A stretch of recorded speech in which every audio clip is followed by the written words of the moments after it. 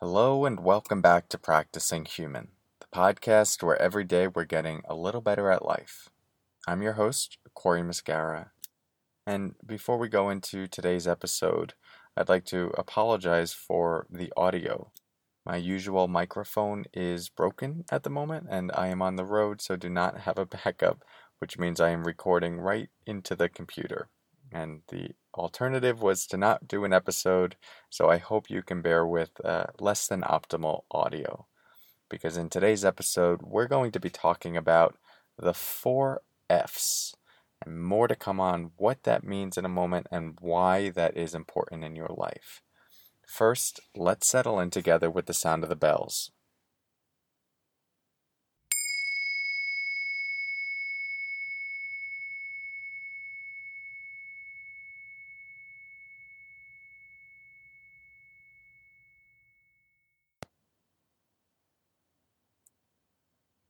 So, the 4 F's. Together, these create our internal defense system that we have in service of keeping us safe.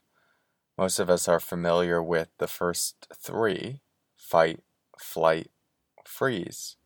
But there is a fourth that's lesser known, but equally, if not more, important. So let's review what this can look like in a hypothetical situation that you most likely won't be in anytime soon. Imagine you are being chased by a lion. What would you do? There wouldn't be much thinking about it, actually. Your mind would press an inner turbo mode button called fight or flight, and in an instant, your heart would start beating fast, your pupils will dilate, your digestion will suppress, your blood will get pumped to larger muscles in your body, cortisol will be rushing through you. Your whole system gets optimized so you can either beat up the lion or run like heck. However, if in a moment of clarity, your mind assesses this scenario and goes, well, I've watched Animal Planet, or I subscribe to Nature is Metal on Instagram, and I know there's no way I'm going to fight this lion and come out alive. I also know that I haven't run since the 5th grade, so fleeing is not going to happen. If you assess this quickly, you have a backup strategy called freeze. Instead of pushing you into turbo mode, freeze does the opposite and then helps you play dead. Your body slows down, gets numb, and essentially appears lifeless. All of this in the hope that the lion goes, I thought this thing was alive, now I don't want it anymore, and will walk away. And this can be a powerful defense strategy, and you might have even heard of stories where people encounter bears in the wild, and one of the things they do is just lie down on the ground, play dead. And it works. And we've seen other animals do this, especially opossums. This is a very common defense strategy of theirs.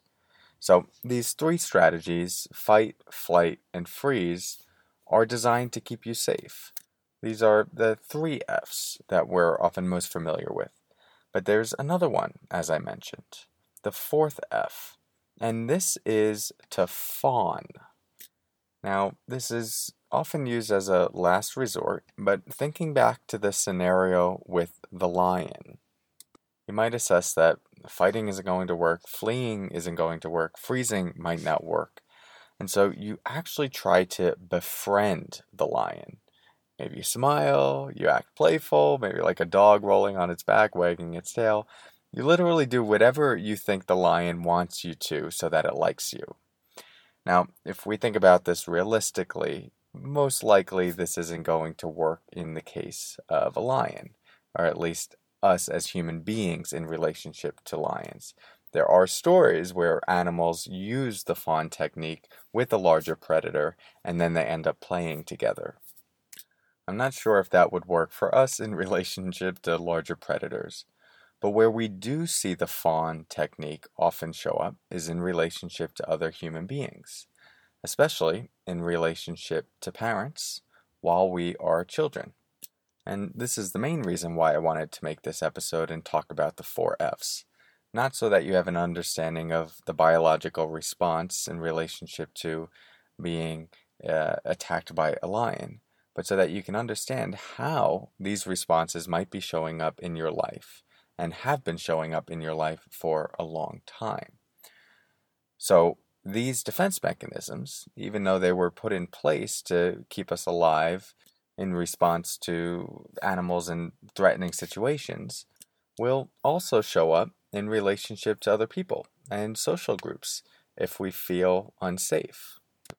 So let's take an example of being like a 12 or 13-year-old child, teenager, in a social group at school, and someone in that group makes fun of you. Immediately, there's a threat to your safety, your sense of belonging within the group. And this can trigger a number of different responses within the 4Fs. We could see potentially how it could trigger a flight response, wanting to leave the situation and just get as far away from it as possible and go somewhere where we do feel safe with people we do like. We could see it maybe creating a fight response where we get angry and potentially even physical with this person. We might also see it creating a freeze response where we just stop in our tracks.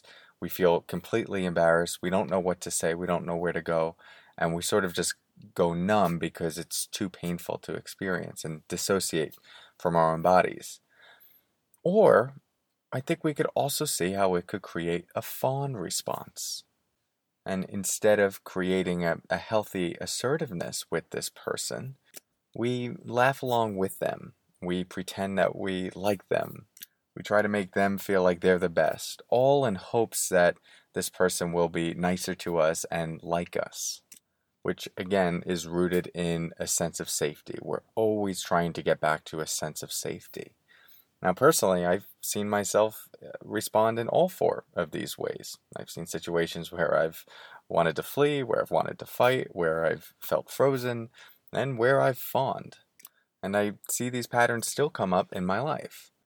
The interesting thing about these responses, the 4Fs, is that we often develop a particular strategy, or multiple, usually one in particular, within childhood that was used to keep us safe, but that carries along with us into adulthood. So a toddler may learn that anytime they get angry about their parent not treating them well, that just creates more harm and more pain, and their parent treats them worse. Then they might default to perhaps a fawn response, and they try to be of service to the parent. They try to get in their good graces. They want the parent to like them, and so they become their assistant, doing anything that they want, and never establish any good boundaries or an ability to express assertiveness or one's needs. And then this can carry into relationships in life. When not being treated poorly by a partner or a coworker, instead of stating those boundaries and those needs and that assertiveness, we might default to that fawn response, and we try to get in that person's good graces. We do more things for them. We try to make them like us. Again, a very natural and understandable response, and can be skillful in certain situations that are threatening.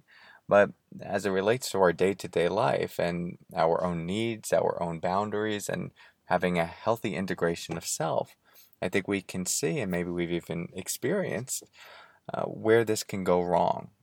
And the fawn response is most connected to codependent relationships. It was first coined by a therapist named Pete Walker.